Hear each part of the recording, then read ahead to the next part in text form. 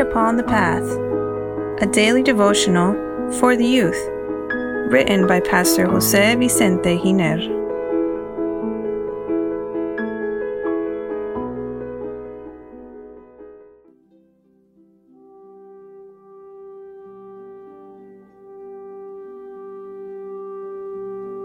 December 18, an eternal fire?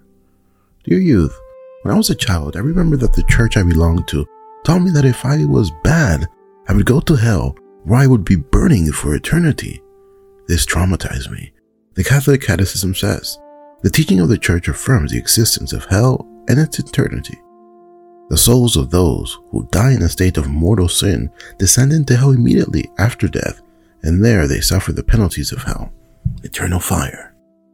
This teaching has no biblical basis and does not correspond to the character of God. When the New Jerusalem descends from heaven, the devil, his angels, and the people who are not saved will receive his retribution, as presented by John in Revelation.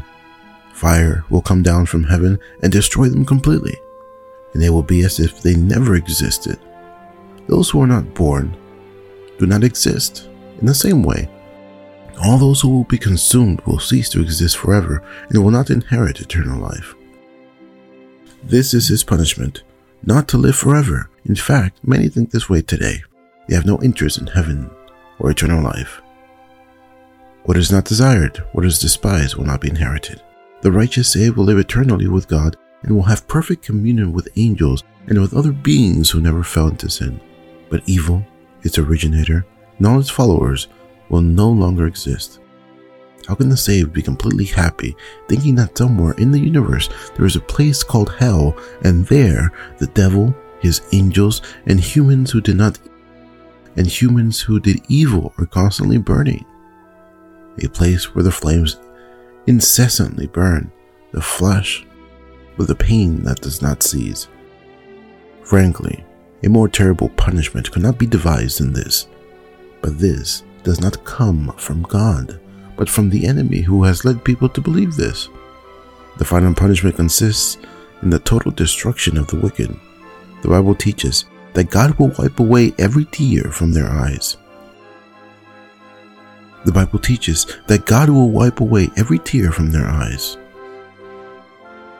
There shall be no more death, nor sorrow, nor crying.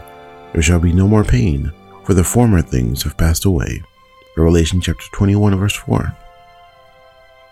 It doesn't make any sense that while eternity passes placidly for the saved in a part of the vast universe which is not known where it is, there will be people who cry out, scream, feel terrible pain, and their minds do not rest during the day or night because they rejected salvation. If the biblical revelation says that there will be no more crying, no pain, no more tears, not in any corner of the cosmos, it is because there will be no more anywhere, not in heaven, not on earth, not in any corner of the cosmos. The fact of not saving the wicked and eliminating their lives completely so that they are as if they never existed is an act of love and mercy.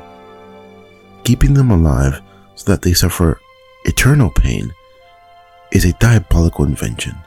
In eternal life, there will be nothing to cloud the happiness of the redeemed. No discordant note will be struck. In the vastness of the universe, there will only be love, peace, unity, joy. Every trace of rebellion will be gone forever. The angels, together with the saved, will live worshiping God, exalting Him for His love and for having rescued them from eternal destruction.